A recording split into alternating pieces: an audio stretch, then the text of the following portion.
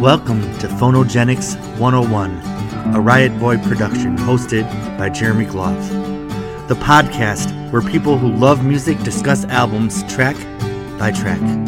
Please hit subscribe, and if you'd like to support this podcast, patreon.com/Jeremy Gloff or Venmo @Jeremy Gloff. And now, on to the music.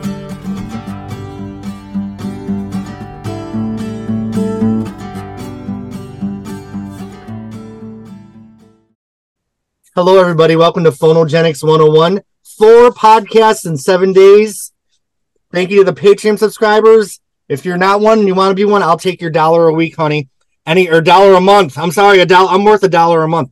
It pays the bills, and someday I wish I could just quit my job and podcast 5 days a week. I have so many albums I want to cover. Look at my CD collection. I don't know if you can see it over there. I want to cover every one of those albums. Okay, so tonight we have a special guest from the Blondie panel, Jimmy. Jimmy was also on our 100th episode with Sharon, who met the famous, I'm not going to say infamous, the famous, my best friend, Ann Fearman. And of course, we have David here, who's been with us since day one, Madonna. So we are here to talk about The Velvet Rope. I'm just going to talk a little bit about my history with this album. I have 2 versions of the history. The first one is what happened to me yesterday. I was driving to meet my cousin for dinner, and I was playing the album, and I just started, like, from the first interlude, Twisted Out, I just started crying. I cried all the way through the first 4 songs, even the sexy ones. I'm like, oh, Janet. Then we get to the middle of the album, and I had to put on my damn sunglasses. I forgot.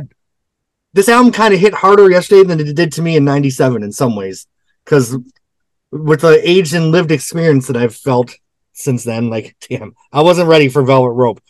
I didn't listen to it again today. I'm like, I don't know if I can ever listen to this album again. It's just kind of ripped my heart out. But we're going to go back to 1997. I was a huge Janet fan for Control. We talked about it. Rhythm Nation, I loved Janet. I wasn't a big fan of Runaway when it came out on Design of a Decade. I'm like, kind of a throwaway track. And then when the promos, now 97 was kind of when I was living all over. I was kind of living out of a suitcase in Atlanta. I was going up the coast, being a hippie with my guitar. I don't even know where the fuck I was. But at some point during those travels, somewhere, there was a special on TV about Janet Jackson's new album, The Velvet Rope. And the first single, Got Till It's Gone, came out. And I did not get it at first. I thought the concept was, I'm like, ooh, that's kind of reaching far. And I thought the single was, Got Till It's Gone, did not catch me at first. It just seemed kind of hookless, even though Joni Mitchell was one of my favorite singers of all time. But I just, like, it didn't catch me. Together Again came out as a single, and I'm like, oh, lightweight techno. Like, then I didn't even know about, for some reason, I Get So Lonely didn't infiltrate my life. But by the end of the year, I was living at a noise musician's house who was a huge Throbbing Gristle fan, speaking of industrial. So he was listening to Chris and Cozy and a lot of Throbbing Gristle. Yeah! I remember watching Daria, and it might have been 98 by this point. And the fucking video for Go Deep came on. I think that was the 4th single from the album, and that is when the Velvet Rope sucked me in. Her with her little penny ponytail, like Good Times. Oh my God, that classic, the ponytail with the bangs. Yep. That song, like, I was like, oh, holy shit. Oh, I gotta get this. This is on the album? Where was this on the album? So I went and bought the Velvet Rope. I think I bought it at, I can't remember the store that was in our hometown at the time. Maybe Kmart or Hills. I bought the album. I went home. And of course, the first time I heard the album, I was floored and I became obsessed with it. But it took me till the release of Go Deep as a single to get the album, to actually get it and then get it. But once I listened to it nonstop, and I might have even gotten in, Ray of Light came out in like February or March 98.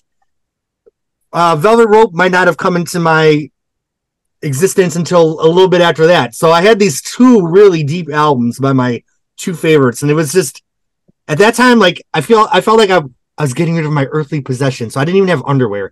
Like, I got rid of all my boxes. I'm like, I don't need to own anything. I'm not even gonna wear underwear. But I had fucking the Velvet Rope and the Ray of Light, and they're my heart and soul. Like, listening to, I'm done. I don't want to say anything else because I'm going to break down. So, who wants to talk next about their journey with Velvet Rope? We'll start with you, David. I'll just call on people. I got it. I loved it. I haven't it took me back I've been listening to it for the couple of days, and I love to listen to stuff I haven't listened to in a minute. But when we were having that conversation and you said, why is it hitting now? And I go, because we're old. Mm-hmm. And the thing is, I literally was shopping and I like to walk and shop and do stuff and listen. That's the best time I can listen to stuff because I really tune everything out. And those lyrics were hitting me hard. And I was like, oh, damn. Well, damn. That was Together Again, right? I think. Yeah. Mm-hmm. Because I said, oh no, it hit me today too. I was like, wait, how long has it been since I listened to this album? Because it's the interlude before, it's the song afterwards that just snatches your soul. And while Together Again is the breakout song on the album, there's just a lot of great songs on here. And I would like to go ahead and say that this might be the birthplace of alternative R&B coming alive, because there was just like, when we start getting into the songs, we'll discuss, but it was great because I'm a hardcore Madonna stan. I'm a fan of Janet. I'm a fan of Mariah, and these three legends served like quality albums with Ray of Light, The Velvet Rope, and Butterfly. Yeah. So it's like, and that's where my opinion. What can you ask? That's where my opinion kind of changed in Mariah, because once I started hearing like the song Butterfly, when I heard she was covering The Beautiful Ones, that's a sacred song from Purple Rain, and you know what? Her version's good. I was like, holy shit. That bitch doesn't respect anybody. She'll snatch a cover real quick and make it better than the original one. And people are like, there was an original one? You know why she does that? I think Mariah's a music fan as big as we are. Like she's a huge fan of music. She loves music and she has a great ear. Like she'll remember samples and be like, you know what? I'm going to use this sample on this song. And it works. Like, oh my goodness. And on that album, for me, everything was my all. I just could not get enough. It was like, oh. But yes, the divas came hardcore with these albums. And let's not forget, Whitney even was there with My Love Is Your Love, right? Not too long after that. A little late, but better late than never, because that album is also really good. I wanted to be like, okay, Whitney too, but it has to be My Love Your Love. But the thing is, these albums came out in less than a year. Apart from each other. So it was like, and then Whitney came out in 99. But still, like, I'm so used to my divas, they make it big in one decade and they're supposed to drop dead in the next and say, we're not doing anything anymore. But these women were like, no, bitch, we have a lot to talk about. Mm-hmm. I love it. All right. Jimmy. You know what? I was looking back, because I was a Janet fan, but I was not a fan of the album before this. That I think it was called Janet. Yep. And I was just looking at the track listing of that one, and none of them really resonated with me for whatever reason. It wasn't like I disliked it, but it just didn't, it was pleasant music, but that was about it. But I don't know how or why I ended up getting Velvet Rope, but it is the song Velvet Rope that I am like, literally, that song is, if that were the only song on the album, I would have still paid full price for it. So I just absolutely love that song. I think this album is kind of like a masterwork, in its way. So, I have, some things to say, and I'm sure will be not fly with everyone, but that's why I'm here. And she's been with us since Ray of Light, Madonna, and I hope she stays with us forever. Because Sharon, I just love you. Thank you, Jeffrey. Dicker for bringing us Sharon. And we love Jeffrey too, who's probably out having a lot of fun at the Hollywood Bowl or something. Very true. Yep. Every Facebook post of Jeffrey is at the Hollywood Bowl doing something. Sharon, what do you think of Velvet Rope? You know, it's funny. So let me talk a little bit about my trajectory with this record. 1997. I think I talked a little bit about this with Ray Light as well. So when I started my love affair with Janet, boy, does that sound sexual. I was indeed, my friends, indeed. I was just coming out of preteenhood, and that was the time when I wasn't so worried about whether or not it was cool to like Janet. And I really wish I could have stayed that way.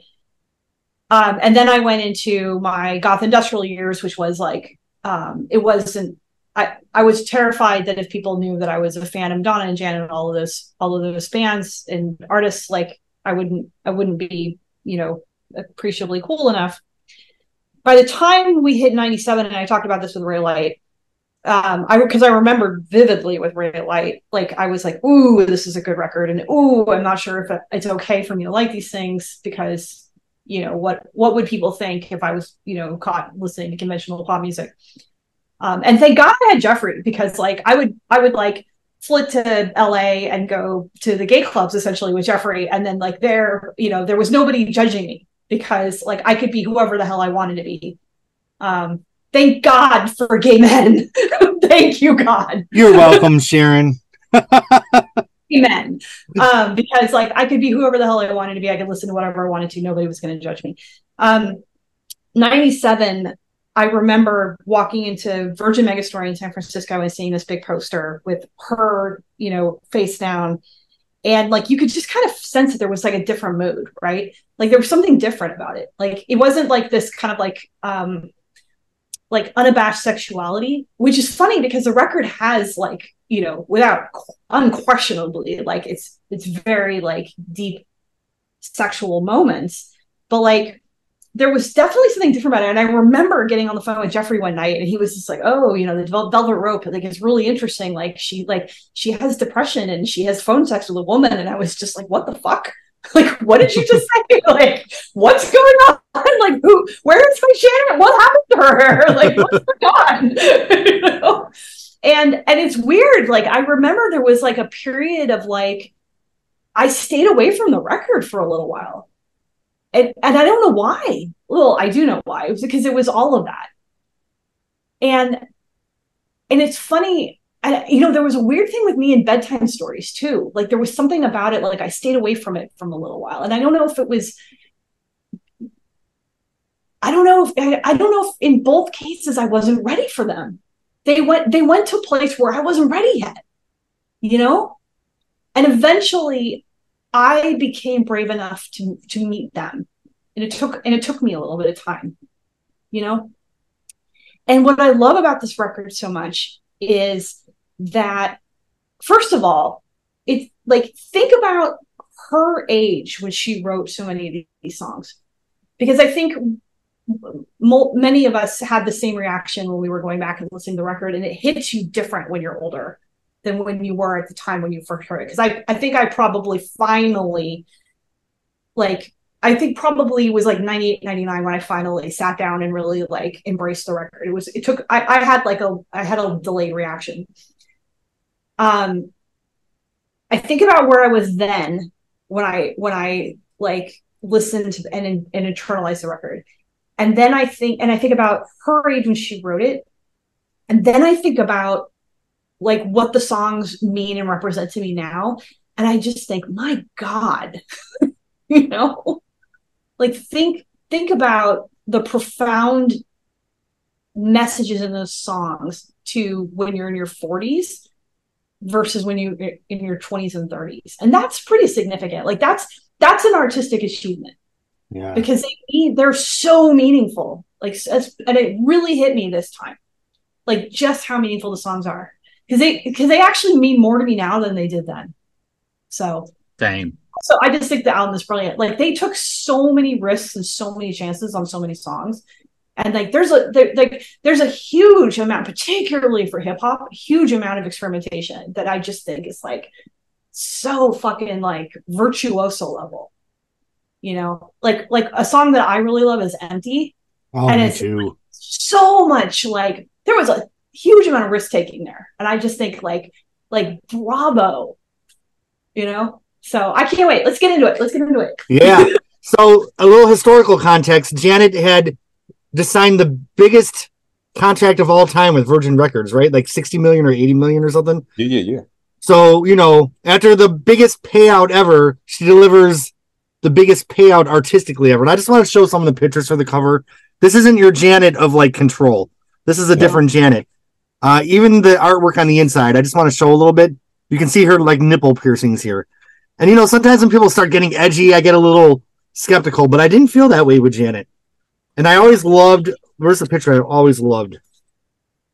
Oh, I always loved this whole booklet. This picture here. I just always thought that was such a vulnerable picture and so beautiful. Then, of course, her with that rope burn on the back cover there. But yeah, like Sharon said, a lot of risks on this album for a very mainstream artist. And it was very clear she gave no fucks. It was all about the art. Like, you know, there were some singles on here, but if ever art was pop music, here it is. So the first interlude, Twisted Elegance. Janet's talking how we all need to feel special, and it brings out the best in us and the worst in us. Amen to that. That's when the tears started. Because even the last week, like, I'm like, oh, they don't value me and my job. Oh, I just want people to feel special. Like, even at fucking 48, like, I'm still wanting to feel special. And I don't a lot of the time. So, like, this, I'd knock Janet for her interlude sometime, and I think someone dropped a meme in our group chat, like, if you hear a Janet interlude, either, what do they say? Either she's fucking or, I can't remember. But I think this interlude is a great way to start the album. I love, like, the kind of ambient sounds, and you know immediately you're off on a different journey. And then, of course, it goes into the song The Velvet Rope, which samples a song from the 80s. I can't remember the name of it. I went back and listened to it. I'm like, oh, this really is like kind of the music from The Velvet Rope. But Malcolm McLaren. Yeah, Malcolm McLaren. Yeah. See, I'm so glad we got some experts up here on this panel. Thank you so much. But The Velvet Rope, for those who aren't familiar, the metaphor is the velvet rope in like the VIP section, separating them from us, and maybe a part of us from the other part of us. So like taking away that velvet rope and showing what's behind it. When I first heard the album title, I'm like, oh, this is weird. But then like once I sat down with it, like Sharon said, once I was ready for it and ready to let it in, ooh, I'm like getting a little bit just talking about this. Like you think when you get older, you get less fucked up. You just compartmentalize it and learn how to manage your fucked upness better. At least for me. So this album, like, yeah, it's important. It's always this song, this title track. Oh, it's so good. It's the violins for me, y'all. Oh my goodness! Like this was like, first of all, this is something I've never heard from Janet. Never thought I'd hear from Janet. So this was really good because she could have been complacent. Right. She could have continued in her R&B bag. And she didn't. She literally took a chance and it worked. This song is great. It's one of the best songs on this album. It might be the best song on this album because it's just that good. The lyrics, the tone, the music, the violins. Oh, no, it just, I don't know. It's so good. And like I had said earlier, this taking of R&B and mixing it with sounds that you would not think of that would work for R&B, but it works. And it works like Tubular Bells from The Exorcist. Oh, you know? And Book of Love. That's what I was right. Exactly true. Mike Nichols, or not Mike Nichols, the Tubular Bells. Yeah. So Mike Oldfield. Thank you, Mike Oldfield. Mike Nichols. Yeah, the Tubular Bells sample. I love Book of Love, by the way. If anyone ever wants to love them, love albums. Say, if you ever want to do a Book of Love, I'm here for it. And Twice on Sunday. We're all right. You got it. You got your panel right here. Done. I love all four of their albums. Yeah, me too. Like I said, Twice on Sunday. I'll do the whole panel for you. Mm-hmm. What was that one? Carol, Kitty Carol, or whatever. Candy Carol. Candy Carol. Oh, I love it. But, yeah. Plus every day, my friend. I feel like some of them, they're kind of cool because I can't remember his name, but I'm on his Facebook. I feel like they would join the panel and talk about the album. Yeah. Come on, Ted. Ted Odervarian, is that? Yeah. Oh, yeah. All right. Sorry, David. Back to Janet. Oh, no, you're good.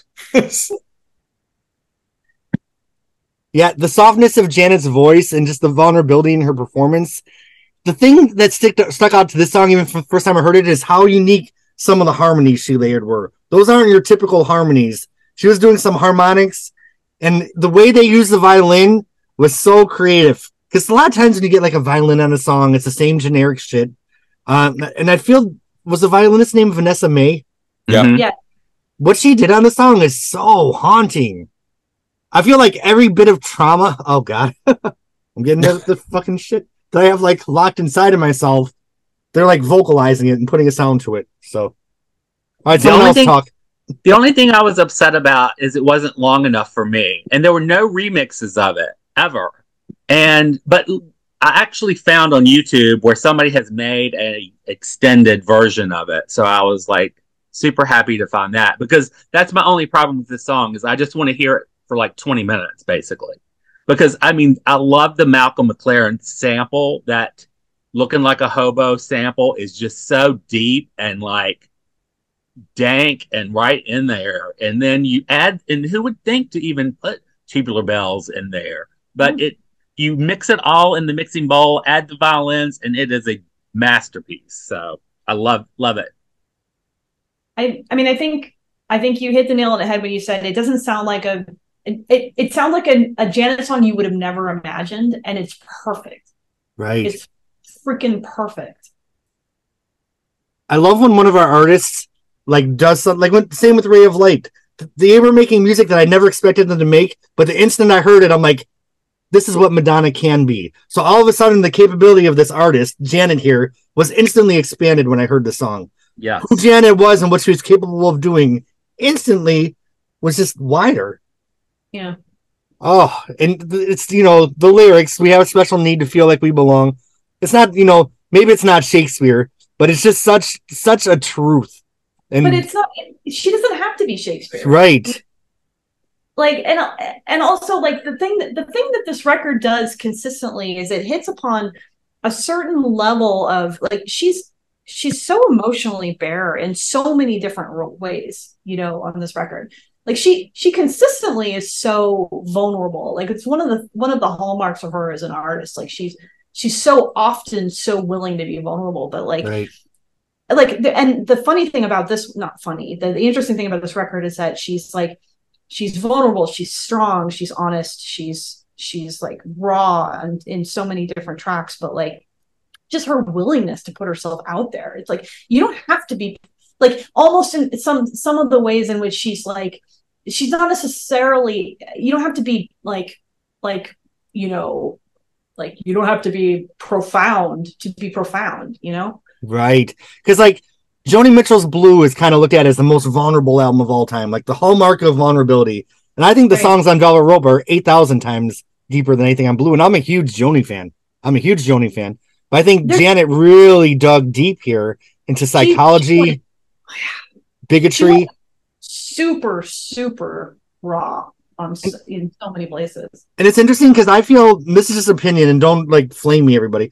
I feel in interviews, Janet is so scripted. I thought that documentary was just complete garbage. She's like, yes, I made an album. Like she just never, I feel like she never shows anything, but she really saves it all for the music.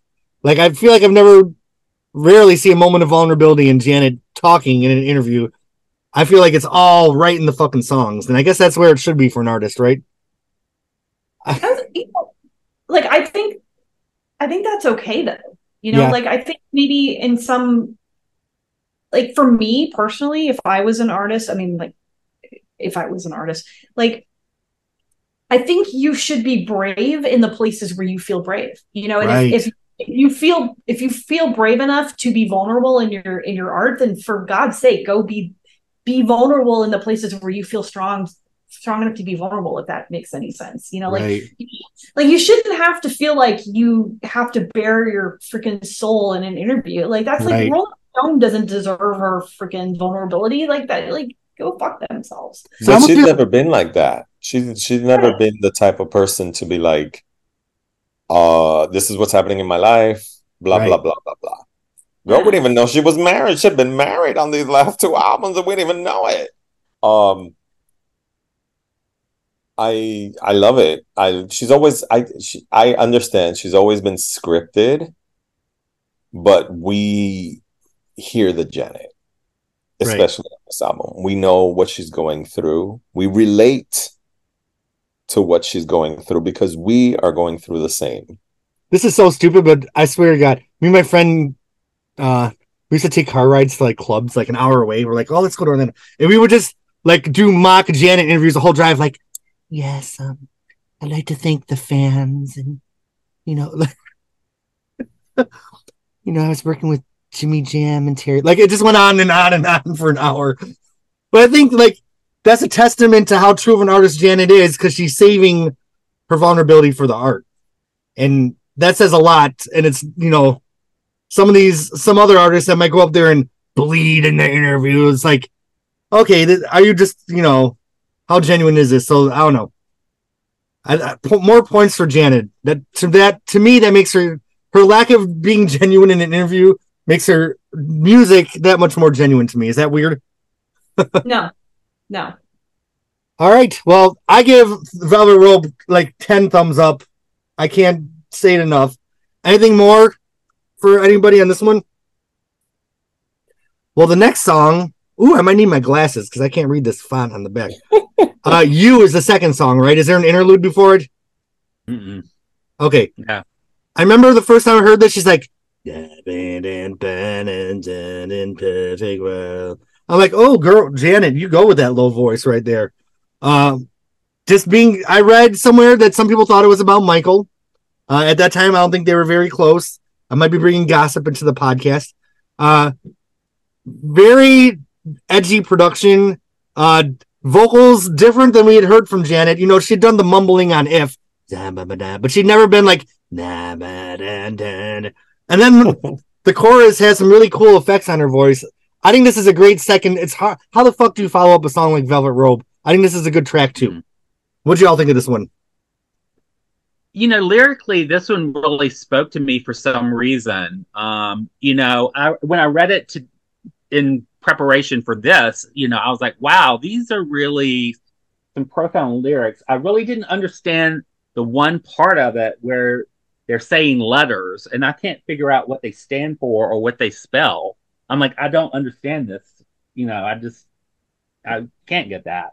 The only thing and it's funny you said that you thought it might have been about her brother, because I feel like that there's a point when her vocals start sounding a little Michael-esque in like the bad kind of, where she starts spitting out the words really kind of aggressively, and it reminded me of some of the way Michael had done that. And I'm trying to think about What About Me or one of his songs or something. But it just reminded me of that. So it's interesting if it were about him, for her to have made a choice maybe to bring a little of that to this song. But right, it was intentional. Yeah. All right, David or Sharon, on you. Good. Loved it. I love this track. Too. Yeah, I love this track. I love how aggressive it is, or not aggressive, but I love how I love the message of it. I love the grittiness of it. Like I'm from the industrial scene. I love the grittiness of it. I love the fact that the first time I heard it, I did not know it was Janet singing. Right. Mm-hmm. Like I knew it was Janet singing, but I was like, this does not sound like Janet. Like I love If, so like that whole vocal delivery was like kind of in my wheelhouse anyway. I love the message of it. Like, I don't particularly care if it was about Michael or not about Michael. Yeah, I don't care either. Like I'm gonna pretend it wasn't because I love the message of it. It's like a to me it's like a pump up song. It's like a pep talk song. So I just love the kick yourself in the pants aspect of it. So I feel like these lyrics are so universal that no matter who they're about for her, They can be for Yeah. something else too about us. Yeah, like I take it for the kick yourself in the pants and like, you know, pull yourself off the ground, you know. That was what was really speaking to me. Like when Yeah. I was reviewing it recently, I was like, yeah, this is really, you know, this is maybe something you need to hear every now and again. Yeah, Yeah. like today. Get up off your butt and do it. Yeah, and I love the fact that she was singing it in a like I feel like the conscious decision to sing it in a voice that didn't sound like we love Janet for that sort of beautiful, like almost childlike sort of like angelic sound. The And wispy. yeah, you know, and the fact that she came to this song in such a different presentation, like to me, it was a conscious choice. And like it, you know, if the whole thing of like she was trying to be, you know, trying to sing about Michael and trying to emulate Michael, like I'm just going to ignore that. Like I like the idea and the fantasy that she was trying to be confident and different and like, you know, sing it and present as a different thing. You know, like I don't know, I kind of like that fantasy, so I'm just going to go with that. And not to mention the spoken word at the beginning, ham in your face, some truth in the like that was even like interesting beat poetry. That's not, you know, the whole damn thing is artistic from top to bottom. Two fucking thumbs up for you. Yes, Yeah, definitely. I love this song. All right, so when Got Till It's Gone came out, the first time I saw it, I'm like, oh, I just kind of ignored it. But then when I fucking actually listened to it, and I think when you watch something on TV, you don't hear the bass as much. So when I got this Right. bitch on a stereo, heard that bass line, and fucking actually listened to the lyrics, when I really watched the video, Janet came out with this album. First of all, like, that's such a black video. Like, she's really, you know, this isn't a pop video. Mm-mm. It's not a pop song. And it's so fucking good. This went from a song that I thought was a throwaway to probably being in my top 10. And Joni Mitchell, by the way, she has a live concert she did in '98 called Painting with Words and Music. And she did, like, on the acoustic guitar, she was doing Big Yellow Taxi. And at the end, she's like, why'd you have to go and do that? So Joni, like, incorporated Got Till It's Gone in her live version. And Joni Mitchell's notorious for being a bitch. She just is. Especially in the 90s, she was a curmudgeon. She hated everything, but she loved Got Till It's Gone. She's like, that melody Janet put on there, like, she's a true artist. And at the time, there was a Joni tribute album, and Janet had covered Beat of Black Wings from an '88 Joni pop album that a lot of people didn't like. But Janet did a beautiful version. It never came out. So Janet was a true Joni fan, and this song is fucking amazing. And in the next podcast, we're going to have to deal with clowns in my coffee. I was like, you know, she gets a go with Joni Mitchell, and then she moves on to Carly Simon, Yeah, and I'm like, first of all, great, I love it. Like, I do love Carly. Those women are the epitome of singer-songwriters. You know what I mean? And it just showcases the level of taste she has. And then, of course, on this song, she has Q-Tip, and I love Q-Tip a lot. I'm a Tribe fan, big time. So, she only released the song on radio. She didn't release it as a single, hence it didn't chart. Right. But I loved it from the beginning. It was great to hear Janet again on the radio because I hadn't heard anything in almost 2 years since Runaway. So it was good to hear.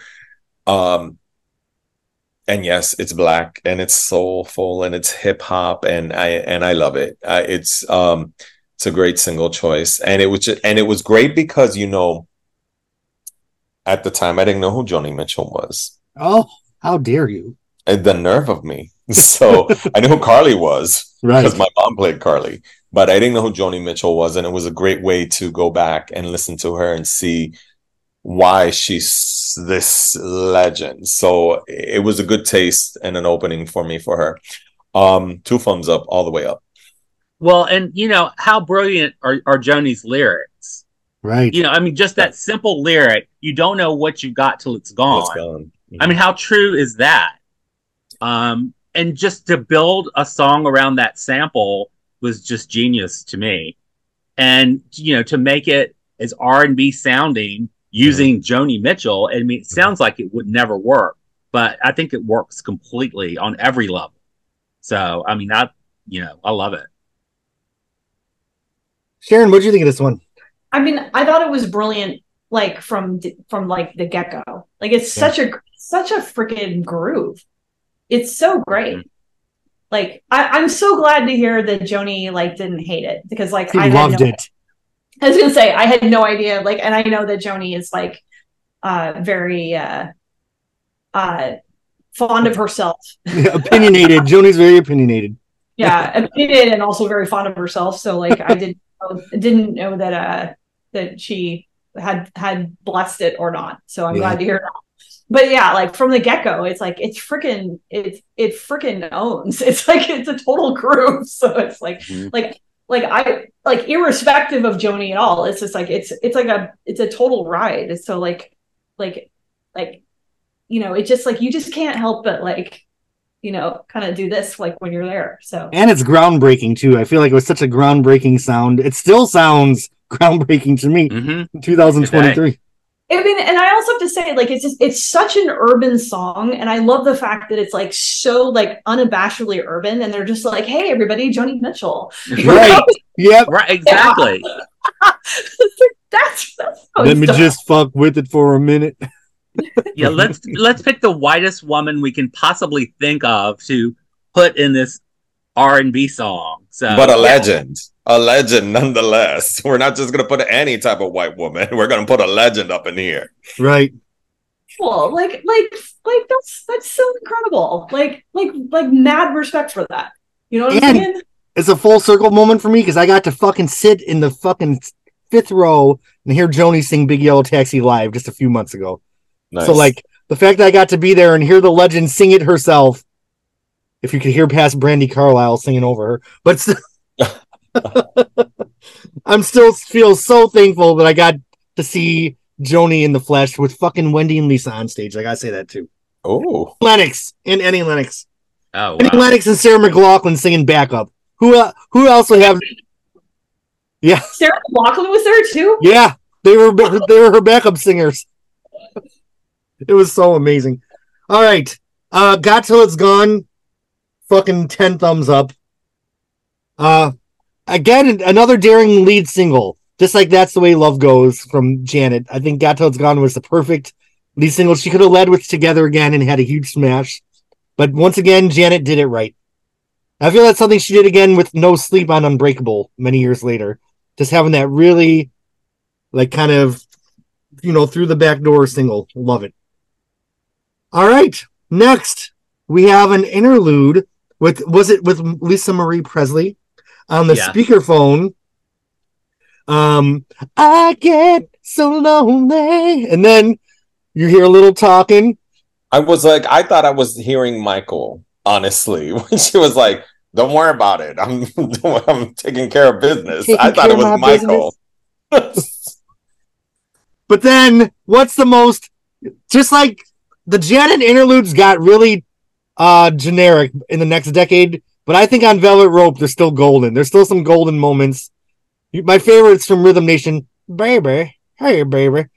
But what's the classic moment from this fucking interlude when Lisa Marie tells her coochie's going to dry up and fall off? It's so fucking stupid and funny. Like, this high art album is just talking about her coochie falling off. That's our fucking Janet right there. Okay, My Need, sampling Love Hangover by the Supremes, or Diana Ross, not the Supremes, I'm sorry. God, what a sexy, deep soul song, but this is deep. This isn't like your commercial generic art. This is deep, like, I don't know, funk, soul. I loved the song from the moment I heard it. I still love it. I love the harmonies, the background vocals. To me, it's just a bed of sensual deliciousness. What did you all think of this song? Yeah, there was no need to guess what this song was about. Like, you didn't listen to this and go, I wonder what this is about. Is this about Michael? It is, you know what it's about, and it delivers on every level with that. I mean, the Love Hangover sample, the way it's used, ever so slightly, but it just is genius production on this one. Just love it. It's lush, full, love it. And for a fucking album track, like this isn't even a single, and this Right. is a smash. Like it's Yeah. it's amazing. David or Sharon? I can't say anymore. It's so good. It's 2 thumbs up. I like it too. Like I'm getting lost in the album and I love it. And Yeah. it's like I don't know. I'm a child of Madonna, so anytime a woman is sexual and can display their sexuality without being that vulgar is great for me. So I give it 2 thumbs up. Or as it's known now, Volga. Sharon, any thoughts on My Need? I love it so much more than singing about splitting my banana. Oh, this song is so beautiful. I love it. But I mean, and for the record, it is not about Michael. Yeah, no, it's not. I love Janet's voice and like the I need you. Like it's just so smooth and silky. Ooh. Oh. Janet, you're doing it to me. All right. Do we all give it 2 thumbs up? Yeah. Well, fasten your seatbelts. It's gonna be a bumpy ride, you guys. But you are, Blanche. You are. I like this interlude, and Go Deep was my portal into this album. You know, this isn't the deep. Even though the song's called Go Deep, it's not the deepest song on the album, but I fell in love with that bass line instantly. I love the deep bass. I just love the hook. Every Janet album has that kind of feel-good song, and I think we've talked about it in other podcasts. It's reminiscent of 80s funk that I live for. Yep. Yes. And the video is beautiful because like it's like that was the first time I was like, wait, Janet is with these young people. And I tend to forget that Janet at the time was what, 31, 32? Yeah. But for me, she was old because I had grown up with her. I knew her for over 20 years by then. You know what I mean? So it was just like, I've known her for like 800 years. No, it was just like, it caught me off guard because I'm like, oh, she's still so beautiful. And like, she's been in the business forever and I had known her forever. Like the ponytail, the high ponytail with the bangs and the redness. And it's just like, and it was just, it's a feel good video because I want to be with her and jump in the foam. Because yes. This is fun. This is real fun. And let me tell you, it's that bop. It's the one that you go deep. One of her most memorable singles off this album. Yeah. Big time. It sucked me in and it brought me in and I never left. Yeah, this one is a like a club banger. I mean, it really is. And like generally for dance songs, I generally prefer a little bit more up tempo, but this one has got the perfect groove. Like, you know, I mean, it's not a fast dance song, but you want to dance to the song. And I just think I love everything about it. I even liked the Timbaland Missy combination that they added to it. You know, because a lot of times that could have gone really south really easily. But this song just stands up to anything. So kudos all the way around. For me, it kind of had the same kind of, they're different songs, but I heard this song and Don't Stop by Madonna at a club. It just has that mid-tempo groove that just takes me to a place that I wish I was at more often in my adult life because I never visited that mental space. It's more of an R&B dance song. Yeah. Right. Typical dance song that you would have Yeah. right now. And right now, at the time, it was a lot of Euro disco that was out at the time. Right. So this made it different. And it this really was going cut back through to our roots, to our 80s roots that, you know, a good R&B dance record is fire. And this was complete fire. Don't you feel like it really cut through all the other stuff? Like it just like a hot flame. You know what I mean? Like it was so unique at the time and wasn't what's happening, but it was so also relevant at the same time. It was just what I needed. When Go Deep came into my life, it was exactly what, and I even love how the music kind of fades out and her friends start singing at the end. This is a fucking perfect song. 2 thumbs up for Go Deep. Does anybody else Two have thumbs anything? and two toes. Yeah, 2 thumbs and 2 toes. All right. Well, we are now getting into that section of the album where I really started struggling with my emotions yesterday. I remember the first time I heard Free Zone.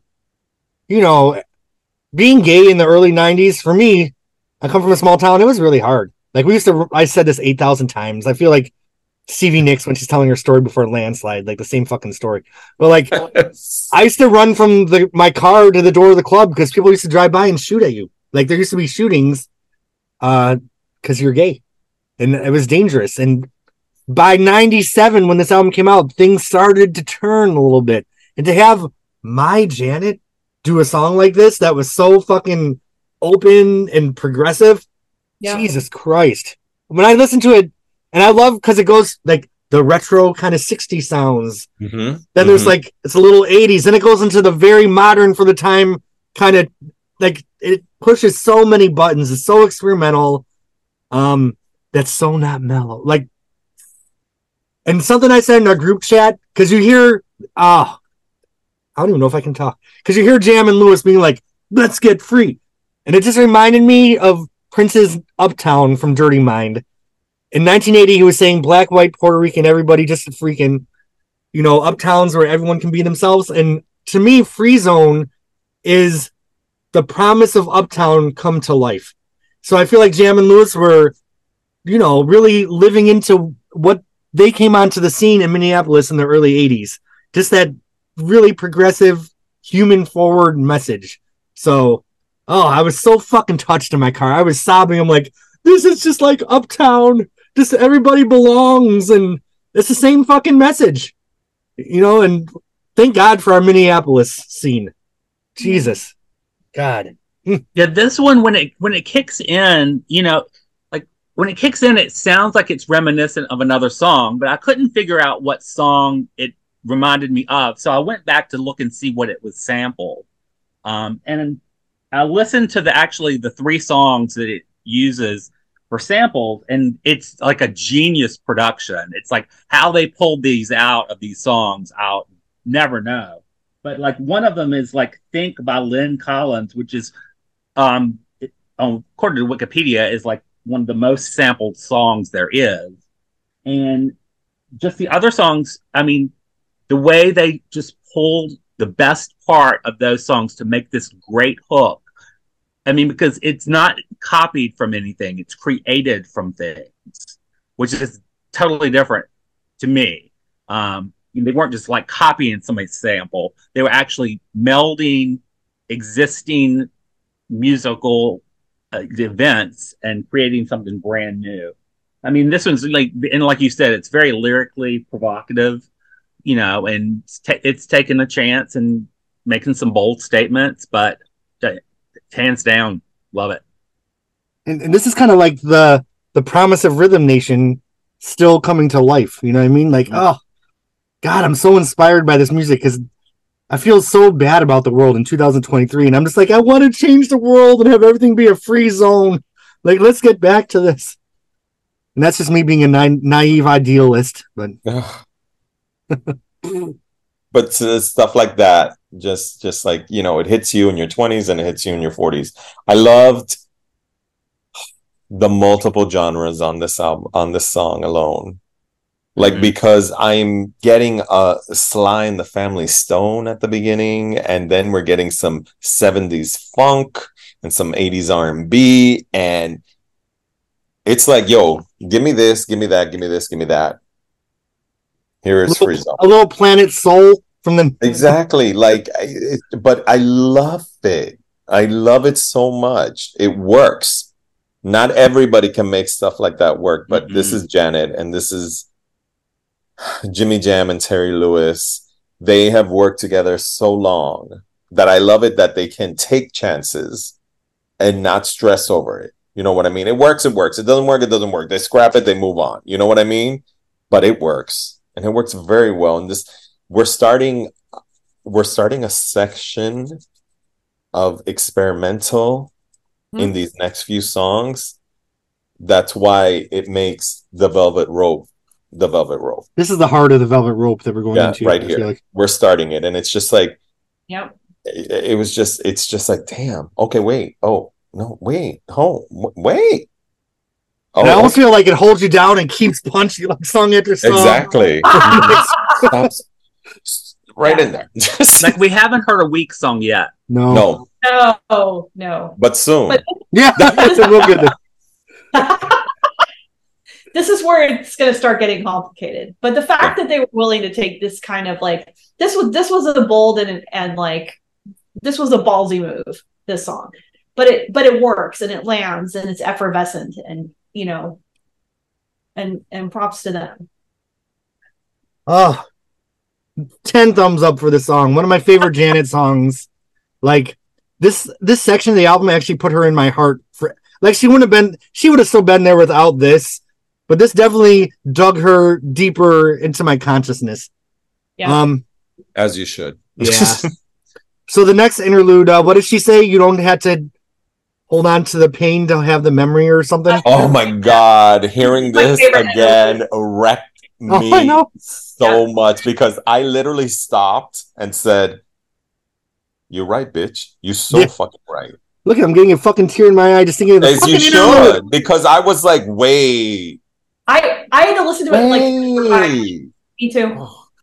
I think I told you guys this. I was doing yoga at the time, and then I literally had to stop, and I was like, fuck. Exactly. Now, where did you stop? For me, this interlude actually has a purpose, and it's shift from the last song, where I think a lot of these interludes, like they kind of, to me, interrupt the music, and I don't necessarily need them in my life. I didn't need to know she was having phone sex with somebody, whatever. Lisa Marie. But for me, I think that this interlude really does separate Free Zone for the next song, and it does. So I think this one, the interlude, kind of makes sense and works for me as opposed to some of the others. So Sharon, where did you have to take it? Where exactly did you pause the album during this infamous yoga session? What about? That's where I put on my sunglasses in my car. I'm like, I need to just stop the music. I'm meeting my cousin for pizza in 10 minutes. This has got to stop.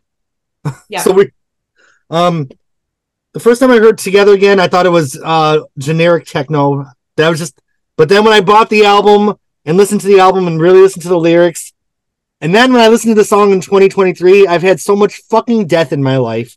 So many friends gone. This song about, all the loss. I might just have to pause this shit.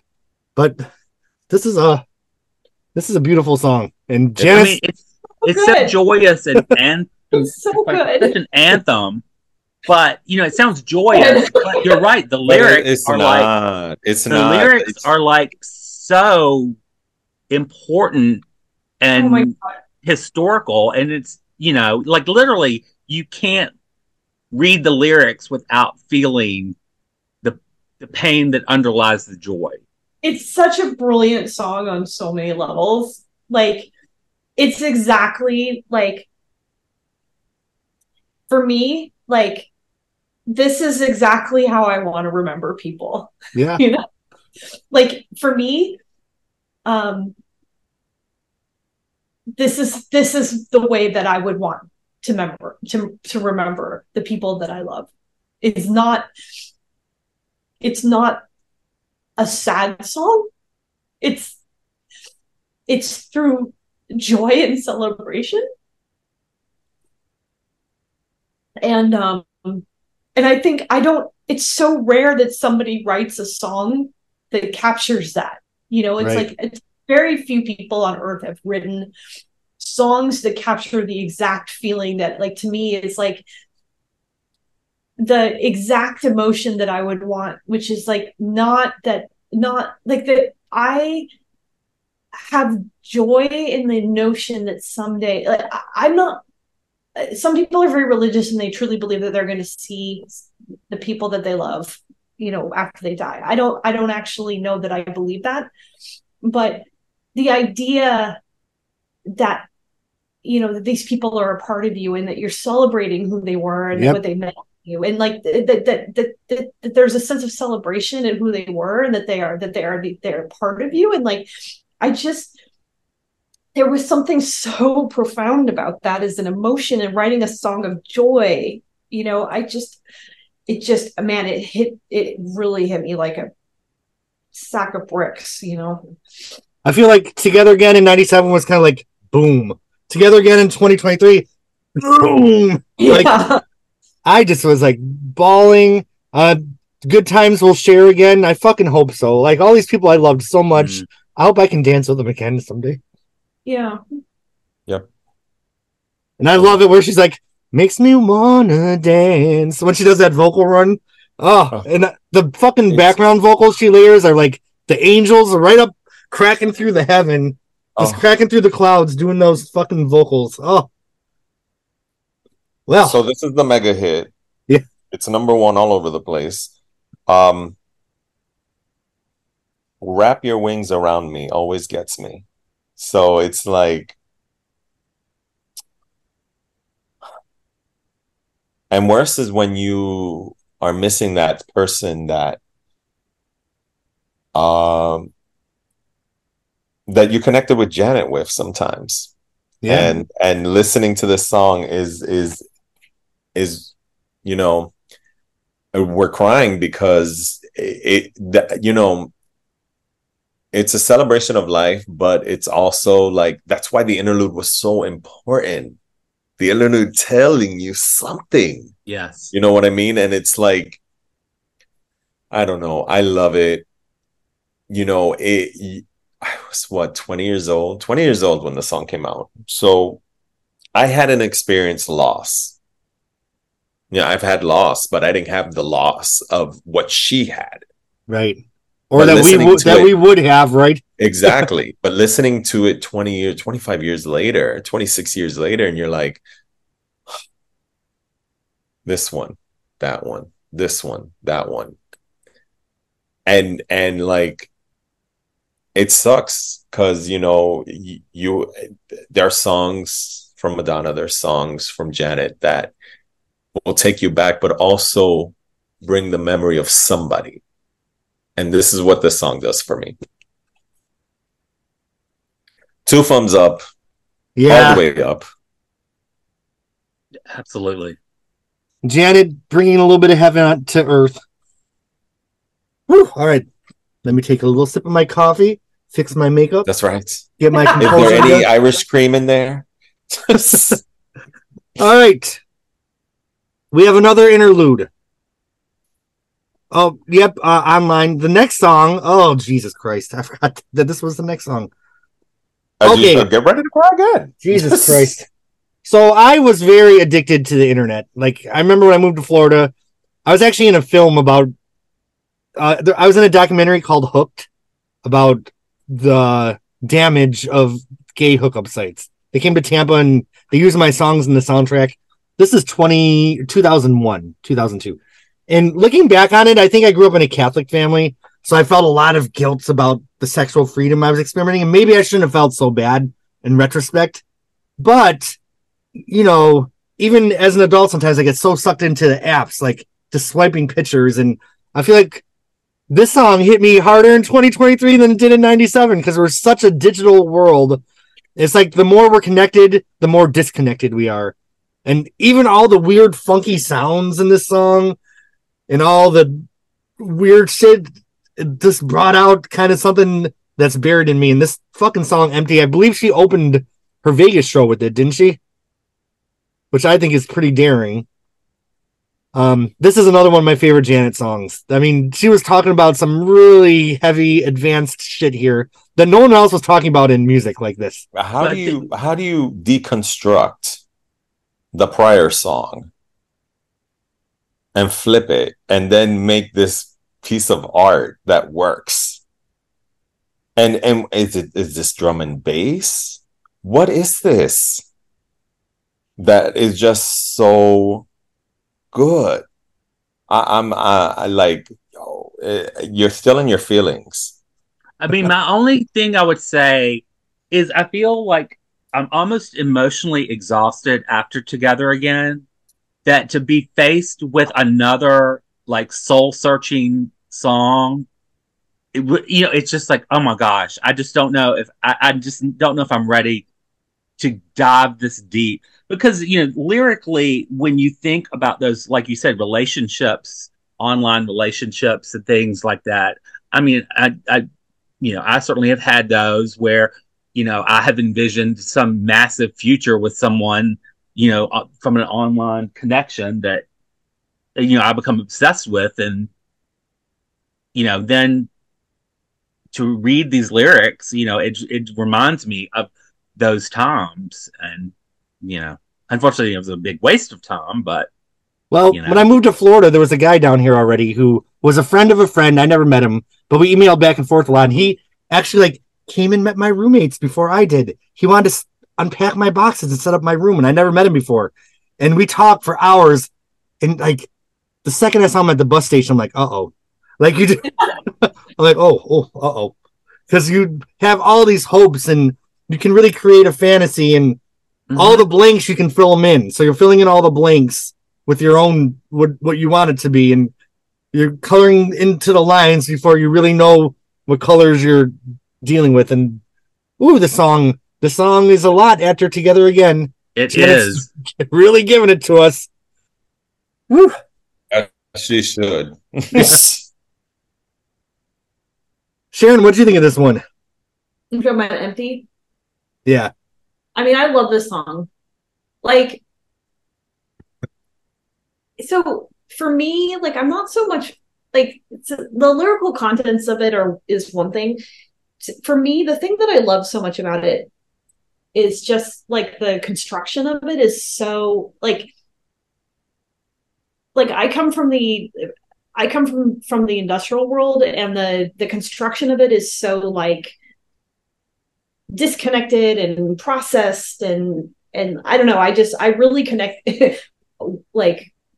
pun intended, I really connected to kind of the disconnected and processed and out of body construction of it, and I don't know, it kind of spoke to me in that on that level. And thinking about that time period,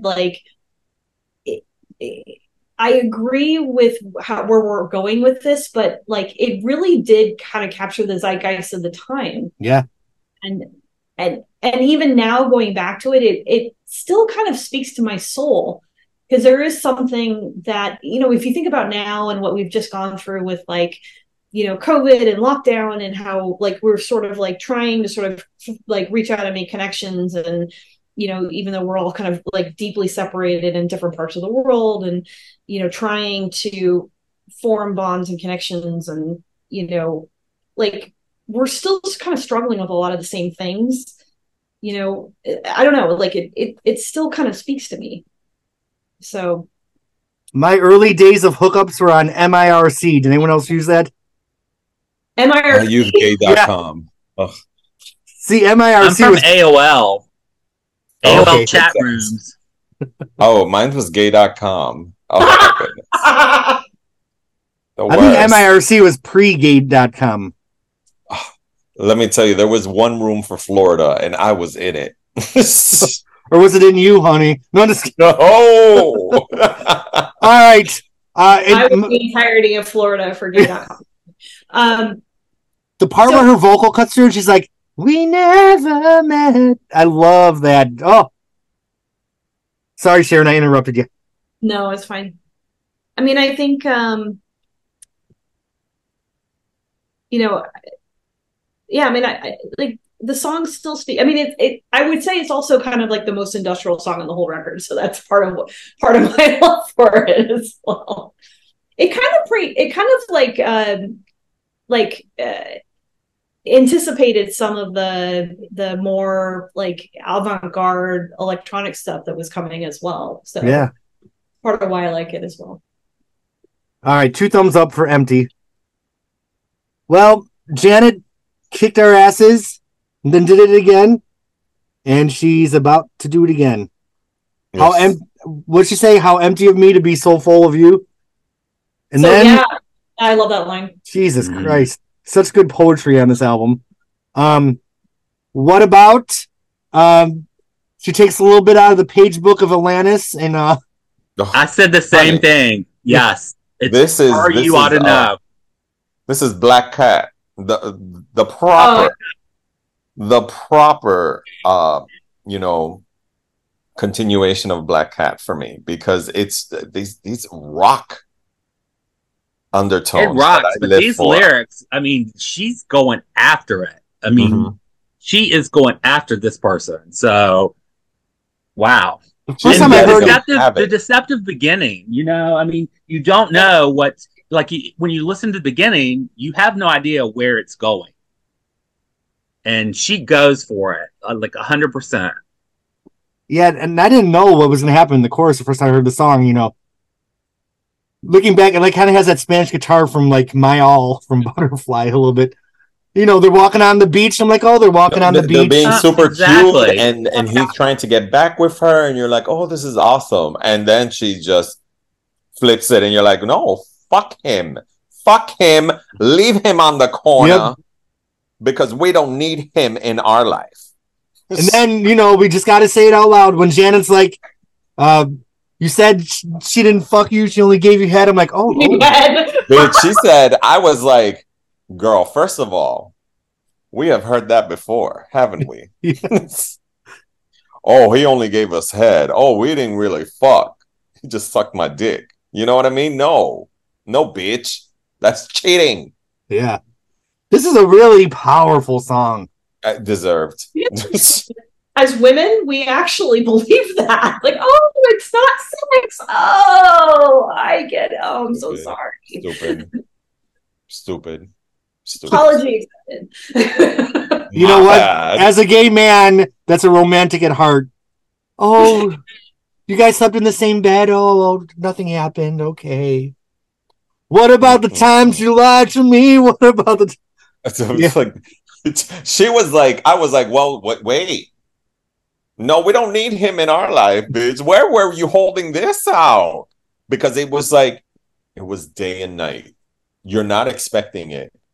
And I'm thinking, is it really her or her subconscious telling her, what about this? What about that? He said this, he did that. And you want to take him back? Really? Not to like. She was like, myself. Not on my watch, bitch. Yeah. Not to repeat myself, but this kind of is the fruition of some of the rock funk hybrid that was promised by some of that early Minneapolis stuff. So Jam and Lewis, I feel like everything that we saw a glimmer of promise of, like in that early stuff from The Time and Prince, they fucking brought it to the table on Velvet Rope, and it grew up. It grew up and you know, became an adult. So a powerful song for Janet. Didn't she do this on an award show more in like later years? I have to look it up. Yeah. Look it up. Well, 2 thumbs up for What About. Definitely. This and wait, now you got to give me like 60 seconds on this song. Yeah. Don't we pause for 60 seconds? No. Let me just give me 60 seconds. This is the song where I'm sorry. I didn't mean I'm so sorry I didn't let you talk. Go ahead, Sharon. You can have 8,000 seconds. I was gonna say this is the song where I had to take my breather, because I love this song because it's like classic redirection, because of the fact that like you go into the song, you think it's a love song. It's deceptively like, oh, this is going to be great. He's saying he's going to marry her. And you're like, oh, this is so cute. Oh, you know, and then she's just like, oh no, no. That is not what this song is about. And I love that about this song. But the thing that I felt coming, and that's what I loved about it initially, right? But coming back to it, you know, as a 40-something-year-old, that was really hard for me, was that hearing her and hearing the trope of the song being like that she's hearing this guy say like, hey, I want to marry you, and these are the things that are going through her head, you know, like this guy's saying, I want to marry you, like I love you, and she's thinking, but what about all of these fucking lies? Yeah. You know, what about the fact that you hit me? What about the fact that you fucking cheated on me? You know? And the conflict that goes through your mind of like, I love this person. I want to believe this person. I want to believe this person loves me. I want to believe this person wants to marry me and wants to love me. But at the same time, how do I reconcile all of those things with the fact, but how do I reconcile the fact that this person is telling me that they love me with the fact that this person has done all of these things? And I love the fact that the conclusion of this song is the fact that she's thinking all of these things in her head and that she finally comes up with the courage to say all of them out loud. I love that the fact that the song is the conclusion is I say them out loud. Because, and that's the thing that made me cry. That's why I had to take my breather. Because of the fact of all of the moments in my life when I thought them and I didn't say them out loud. And I'm so glad that she wrote the song about thinking the thoughts and then saying it.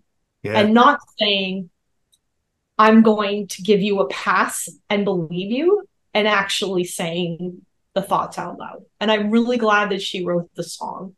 And I hope that people, you know, as a 20-year-old, I heard the song and I'm just like, yeah, that's right. You say those words. But as a 40-something and having been in that moment and like not said the words, having thought the thoughts, and really appreciated that so much more. I'm so glad she wrote the song, you know.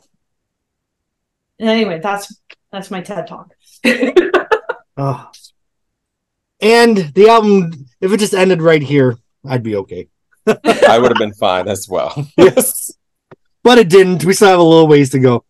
Yeah. So we just ended a whole suite of songs that to me are the high watermark of Janet Jackson's artistry. Just the best she ever did, in my opinion, as far as like really digging deep, experimental, pushing things forward. And we're like, how does she follow up the Velvet Rope with You? How does she follow up Together Again with Empty? How does she follow up What About? Oh, well, with a flop of life. With Every Time. Oh my God, that 1970s string I was section. all like, bitch, we're back to Dream Street, aren't we, ho? I hated this when I first heard it. It had a fucking video. Not it for me. And when she released the video for it, and might have been releasing it as a single, I go, "Pa qué? Why? Well, there's better songs." This is not it. Has never been it for me. Like I always say, she looked great in the video. I thought the video was done very beautifully, but this is not it. This is so not it. This is not even a B-side. This may be her best album, but this is the flop. Like for me, it's just the only thing I would give this one is lyrically, it kind of makes sense after the other one, but the shift in tone and it sounds kind of dated and the fucking key change. We haven't needed a key change since 1982. Yeah, it's just a little kind of weak overall. I feel it's like we're having this really artsy party, then Love Lift Us Up Where We Belong comes and crashes the fucking party. Yeah. Well, don't I song Love Lift Us Up Where We Belong, because that's definitely not it either. Okay, y'all. I just never liked this song. I never liked it. Was she trying to go for another again here? I don't know what it was, but it was something off of Dream Street or self-titled, because it doesn't work. It truly is like a regression. Mm-hmm. Yeah, everything else has been moving forward. This one is going backwards. Is like, hey, I need a pop ballad. I need to prove that I can emote.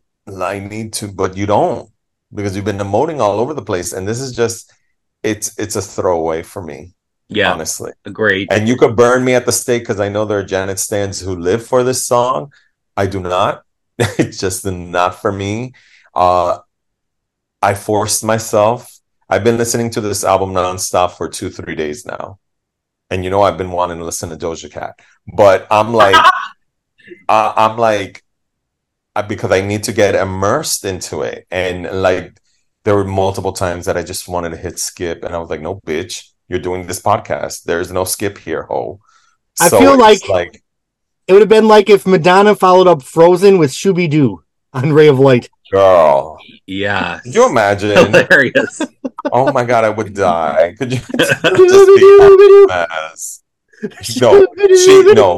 Girl, I'll take Shooby Doo. It's like she followed up Frozen with Love Makes the World Go Round. Please, that's not happening here. It's just like a mess. But it's so weird because Janet had established such an artistic presence on this album. Then on the later half, there's so many weak. I don't know. I want to just. Like, look, I was thinking back when I said, "Oh, the album can end." I go, "No, the album can end because there's a couple of tracks here that I live for." Me too. But we are now entering Flopville for me. Like, this is just not it. Like, and like, when it was out back then, I was like, no, no. Let me look at the pretty video because it's a great video, and she looks so beautiful. Two thumbs down for me. Thumbs down all the way down. I give it this. Oh, okay, ma'am. Okay. I think it's a beautiful plaintive song. It's not something that I ever have the sensation of like, man, I want to go back and listen to. But I get the sense of longing. I wish you would have done just piano and voice without the terrible string overdubs and stuff. I'll give you that. But I will appreciate it for what it is, for that sense of longing. Of like, every time I find love, I hope it's forever, but it's not. Well, I'm just longing for the fucking song to end when I'm listening to it. I will appreciate it for what it is. It's like a little saccharine love ballad, and kind of like. Well, we've navigated through every time, and now we make it to a Rod Stewart cover, which I am not a fan of Rod Stewart. But you know what? When I listened to this yesterday, I didn't hate it. I'm like, ooh, when the hook came in and Janet was singing the hook, when she's not changing the gender. First cover? I don't remember any other covers that she's done. She did. It was like a song by another songwriter, but it wasn't like a cover. You know what I mean? Like on Dream Street. Because this is it. Like, the original is iconic, right, on its own, and she flipped the script. I love the imagery I get off of the song, because this is what is she gonna have a threesome? What's she having here? Yeah. So it's like, this is between me and you and you. And I'm like, oh shit. And it's cute, but it's basic. I feel like it could have been a single, though. The saving grace is the imagery you get. And I think the way she flipped it was great. But it's just okay. It's nothing to write home about. I feel like it could have been a single just because it was a familiar song, and I thought she did a decent version of it. I think it would have been a better single than Every Time if she had to release one of these songs. Well, what I will say is, because I like to listen to things in different places in my house, because things, like, for example, in the living room, it's a bigger space, so things sound bigger.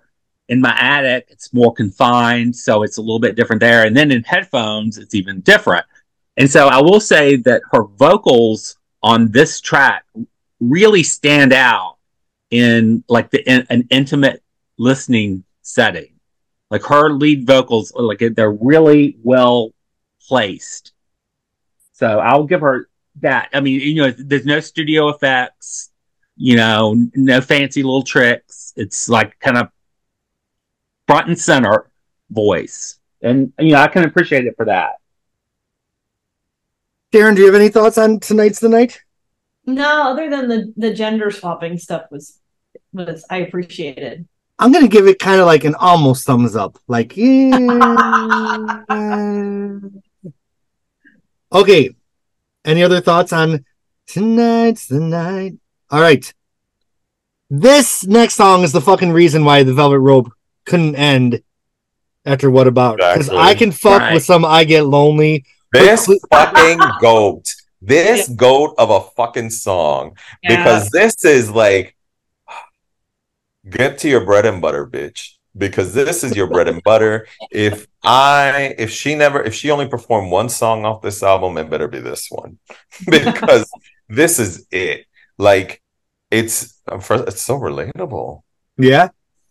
Because we're horny fucks, and it's luscious. It's R&B at its finest. It's Janet at her finest for me. Like, there's nothing like who doesn't know? Like, who doesn't think? Like, I get so lonely. Like, everybody had that. Everybody was singing this. This was the hit. This was the last. She broke the record for most consecutive top 10s.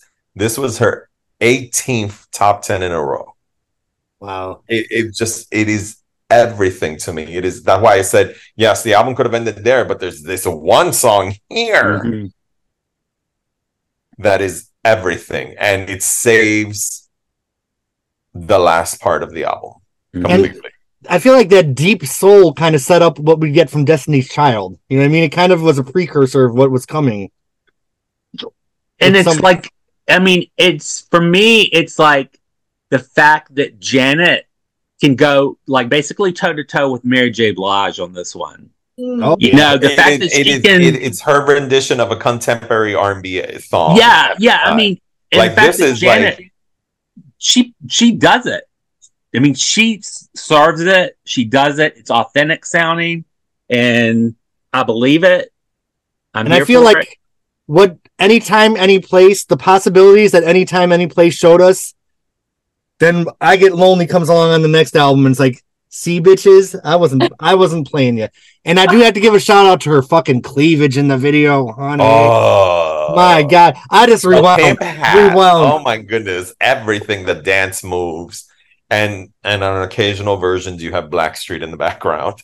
So it gives that current R&B that, yeah, bitch, I've been in the business for 20 years, but I can still school all of your asses. Exactly. And that vocal run that's very jazzy, where she's like I don't want no one else. Like, such interesting inflections, and some of the harmonies in her vocals, the stacked harmonies on the chorus. This song is perfection. Oh, and I just remember when I got the album, and once I finally got it in '98, when it got to the song, then I knew the song. I didn't know it was a Janet song because I heard the song all the time. I didn't know it was Janet. Then I'm like, oh, this is fucking Janet. Oh, okay. And like instantly like played it over and over. And that Rhodes piano in there, the kind of scratching sounds, the vinyl, you know, God. Ooh. Perfection. 10 thumbs up. 10 10s 10. 10. And finger. And toes. Now I don't even want to say what Jan's could do with those fingers and toes that she got us alone when she's working on this. Her lips are talking. Does anyone else have anything to say about I Get Lonely? Nope. All right. We are now moving into some more sensual territory. A song that she did a very sensual version of on the Velvet Rope tour, Rope Burn. Rope Burn is good. I think Madonna would have killed to have this song. Amen. Madonna would have killed to have it. Madonna would have killed to have two of her songs. Rope Burn is one. Frob is another. Yeah. Those are like, these are some Madonna songs, and they are wonderfully done. Wonderfully done by Janet. Out Madonna. She did. Facts. And I'll give her that. Right. Her harmonies on the chorus of Rope Burn, so soulful. This is just like such deep soul here. But for me, the only thing I will say, I think that this should have been the last song on the album, because it like starts with Velvet Rope and it should end with Rope Burn. You know, it would have been they bookend each other. I feel like it should end with Rope Burn for multiple reasons, actually. But Well, when I'm looking at what's next, there's nothing that I really necessarily need in my life from it. So I could kind of agree with that. But Rope Burn, I love that song. I think it's a great song. She kills it. My only critique on it was I didn't like the whole bloop bloop that we heard in Go Deep back here again on this song. The water drop. You're saying, yeah, that whole bloop bloop, and it was just like, for me, I just wanted the beat by itself. I didn't need the extraness in there. Yeah. In this case, I didn't need it because like we're coming off. I get lonely, and I need the R&B. I want to feel luscious. I want to feel sexual. I want to feel these are the type of themes that I want out of this song. And the whole bloop bloop bloop and all that kind of stuff, it throws it off for me. I like the kind of vintage throwback sound of it. I feel like they're trying to go for a modern thing with the bloop, and it just ends up dating it. And yeah, that didn't bother me at all. Oh. Sharon's like, give it to me, bitches. I'm good. I'm good.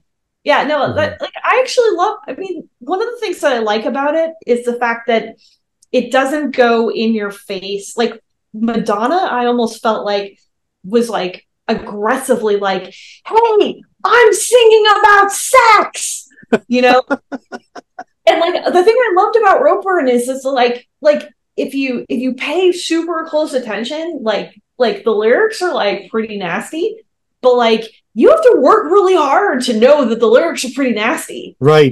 You sit there and you're like grooving and you're just like, oh shit, these lyrics are nasty. Yep. Madonna was like, my lyrics are nasty. Colonel Sanders was not invited to this party, honey. I was just gonna say, I'm like, Colonel Sanders said it was finger licking good, bitch. Yeah.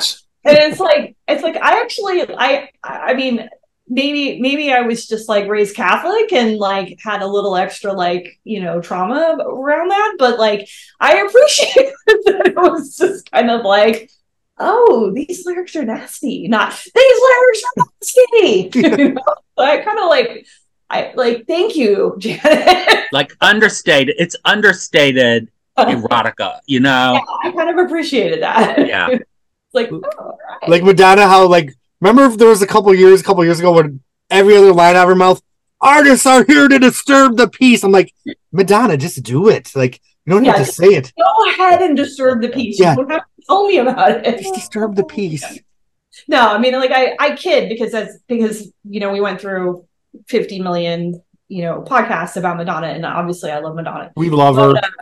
Yeah, we love her, and I appreciate. Stay away, Ann Fearman. Stay away from our Madonna podcast.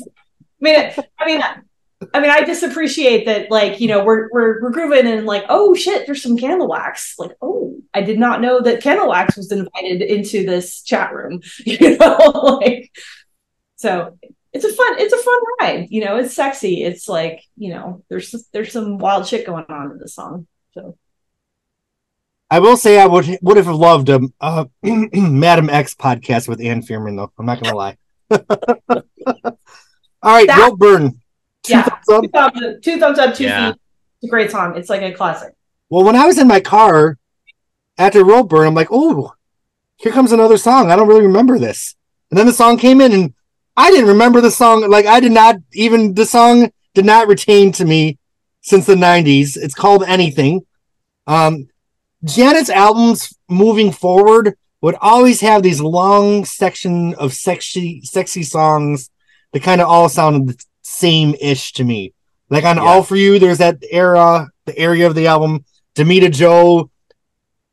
In fact, my friend that I used to do the Janet interviews with, we would always laugh how there's like the section in the Janet album where the rainstorm starts, and she's like, hold me, touch me, feel me. So I feel like on Velvet Rope, this is that section of the Janet album.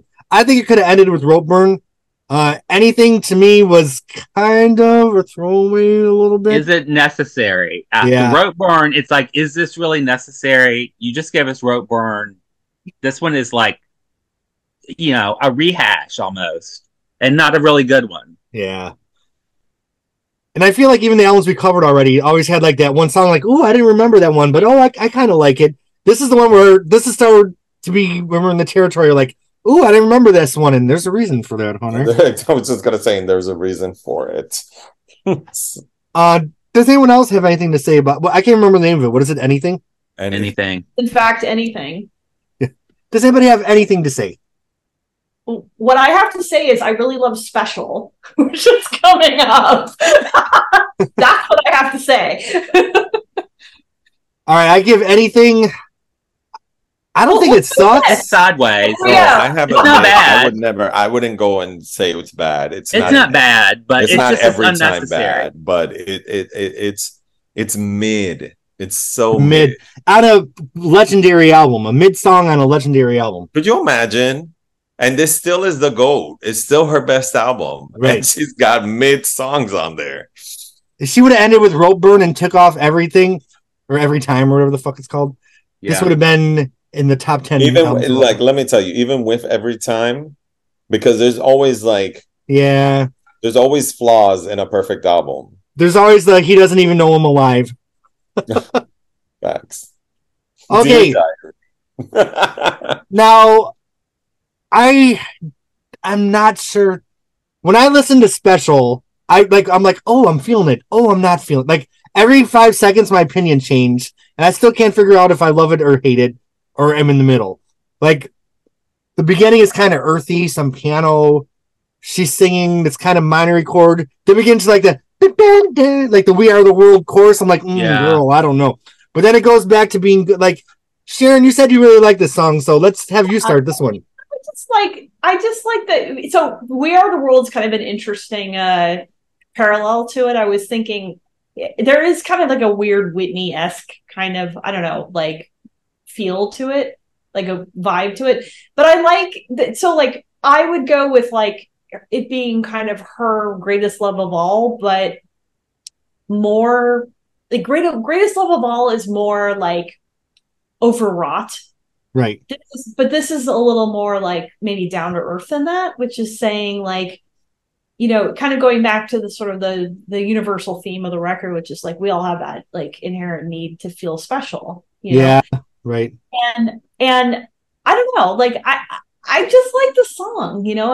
I just like the kind of like the fundamental truth of the song, and you know, going back to the record after so many years, it hit a tone. It hit a tone with me. I like the song. Like I don't think it has to be, you know, this is a great record. I don't think every song has to be like an A+ superstar. I think it was a good song. Like I think we can kind of appreciate it for what it was. What was it? There's an interlude called Sad before. Does anyone remember what she said? No. Because I feel like it was profound, and I'm a shitty podcast host. I was like profound, but you can't remember. But I can't remember. This is I was still recovering. I was recovering from anything. Let me look it up. I mean, for me, I think that is what Sharon said as far as the special. It does carry through the message of the opening of the album, you know, and talking about. So, I mean, the content of the song makes sense with the message of the album, but for me, it's not like my favorite kind of song to listen to. And I feel like this is the kind of album like that the weirdo, us gothy, artsy people are listening to, but like we would never be caught dead with a song like this. Like I feel like, but I got the Sharon's like, you're wrong, Jeremy. I really did. The interlude said, "There's nothing more depressing than having everything and still feeling sad." That's the one. Yes. You must learn to water your spiritual garden. Yeah. I like that. Oh, yeah. Sharon, you've convinced me. I'm going to give Special a thumbs up. I'm going to give it a thumbs up. Oh, shit. Oh. Team Special, Sharon. High fives. I'm still going thumbs up. I'm sorry. I'm a Pollyanna at heart. Well, something happened after the last Janet podcast. I'm so stressed out in my job. I'm so tired. I just been so busy. I released an album, Road to Bartow, on all streaming platforms. Dream. But I got obsessed with that Whoops Now song from Janet. I always hated it. And after our last podcast, I'm like, oh, I need some fun in the sun. So I literally like listen to that song like 80 times in a row. So Yeah. now we're at the Velvet Rope, and Janet once again has a hidden track. And I don't think I'm going to be obsessed with this song a month from now. It's called Can't Be Stopped. Yep. And I feel like this album, the song, Maybe it should be. I was just gonna say the same thing. Maybe it should be stopped. I feel like it fell out of Lisa Stansfield's suitcase. I love me some Lisa Stansfield. I love some Stansfield. Okay. And in 97, she had her self-titled album that had so many fucking great Oh songs my on it. God, she was giving you Barry White realness. And I'm leaving. And so I feel like the instrumental of the song, like if Stansfield came in and did a vocal, I'd be like, bitch, I can't be stopped. But this just was not a song for Janet. I feel like this is a song for Stanzy. What is that song the real thing on that album? Never mind the stars in the sky. Is anyone else like a huge Stansfield? Oh, yeah. Not a huge fan, but I do know that one. I'm a fan, and I love her first two albums. They're life for me. I can see it. I can really see it. I'm okay with this song. I'll give it a mid, but it's not like it's not every time. Every time for me is the worst. Right. And to me, these last songs, although they're not in the vein of some of these other iconic songs and legendary songs she has on this album, it's okay. You can deal with it. It's not a skip for me just yet. You know what I mean? Yeah, it's a fine bonus track. Exactly. It's no whoops now. But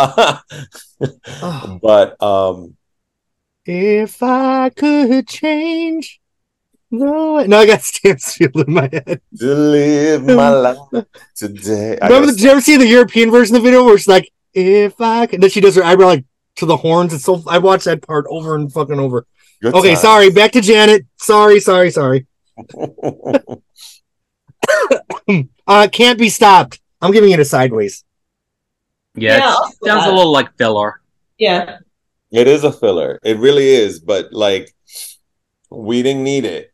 Right. We didn't need the fillers. Like, and then there are two more bonus tracks on other editions that, at that point I was just exhausted.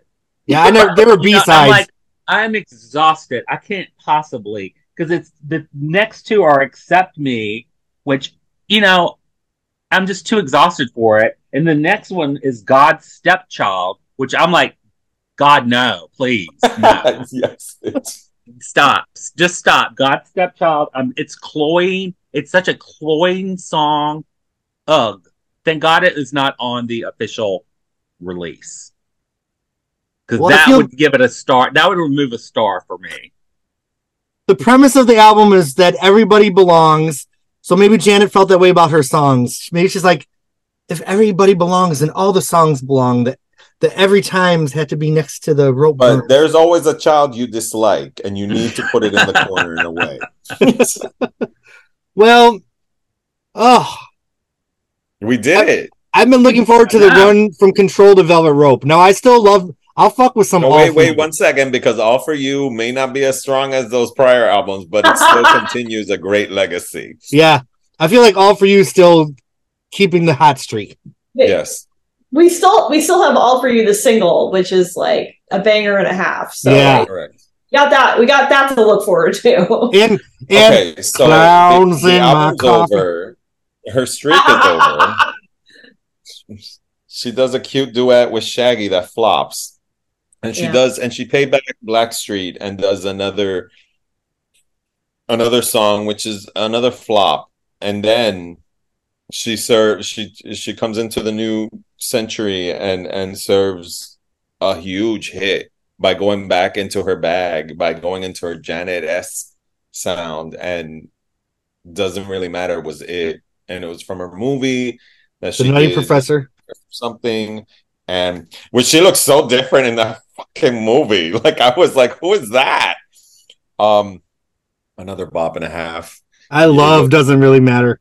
Number one hit. It was My Ex and My song. although we both were hardcore Madonna stans, and Doesn't Really Matter was everything to us. Aww. So it's a song that means a lot to us. So yeah, she ended the decade on top. She is the number 2 female overall for the decade, behind, of course, Mariah. And she came in guns blazing into her 3rd decade, but it wouldn't last. But that's a whole different story. Yep. We will get there in 2 months. Yeah. Yeesh. So how many Janet albums do we have left? All For You, Demita Joe, 20YO, Discipline, and Unbreakable. 5 more months of Janet. I'm so glad we did this series, y'all. I'm really enjoying it. Yeah. I feel like we had more tears on the Janet podcast than any of the other ones we've done. Yeah, Yeah. I think so. Jimmy, I hope you enjoyed our little Janet family here. Oh yeah, definitely. You're Appreciate it. welcome, of course, to come back for any or all of the other ones if you'd like to. We have some other brothers and sisters that aren't here tonight, but hopefully they'll join. I told them, I said, you can't be doing no Rhythm Nation unless you do fucking Discipline. So I said I was going to stick on for the whole train, and I will be here. Me too. all right. Oh, I just love y'all. Let's rate the Velvet Rope. Scale of 1 to 10. David, you start. 13. It's career defining. I hate with a fucking passion when anybody comes to tell me that Janet is not a legend. When she had that type of fucking album discography. Like, this album is everything. Even with the mid songs, even with Every Time, this album is so important. And it needs to be known. I'm so sorry. She's a legend. She will always be a legend. And these bitches out here are not putting out Velvet Rope type of shit. No. And she had the ovaries to experiment. Because Janet could continue making her cute little Because of Love and Escapades and Doesn't Really Matters. But no, when these women, these fucking legends, they hit their 30s and just the shit that they produce is fire. And it's so important. They have a fucking voice and we need to listen. Yeah. I'm so sorry. A 13 at the least, with the mid and Every Time. A 13. Like, who can do Velvet Rope? Nobody can do Velvet Rope. No one. No one can do it. And that's on Wikipedia. They're like albums like Lemonade and Rated R and Anti. No, but let me tell you, I stan Rihanna hardcore. Like, Anti is her best album. And Anti could be a Velvet Rope, but is not a Velvet Rope. Right. But it is still in the same genre of R&B, alternative, experimental. Like, this album, it is colossal, and it has influence that is still felt. Yeah. And it's today. accessible. Yeah. Exactly. And it keeps growing with the times too, because like an album that speaks louder 20-something years later, fuck, man. Right. All right, Jimmy, what's your rating? Scale of 1 to 10. We have a 13. A scale of 1 to 10, this is a 10 album, definitely. I mean, could it have used some editing? Could there be some fewer interludes? All those things really don't matter. Because when you have a song with the lyrics up together again and that message, and then like Velvet Rope, the song, and it just, there are so many moments of sheer genius, brilliance that, I mean, you can't not give it a 10 out of 10. All right. Sharon, you especially shared some vulnerability on this podcast, so I thank you for showing your heart just like Janet did. I just love that you're here with us. Velvet Rope. Oh my God, 10 out of 10. I mean, like this in some respects, I would call her ray of light. I mean, like in some ways, like I think this was like the pinnacle of her career. I mean, I don't want to say that because I think all artists are always like evolving, and like her next album could be the pinnacle of her career. So I don't want to suggest that this is like all downhill from here, but right. This to me was like an example of her artistic masterpiece.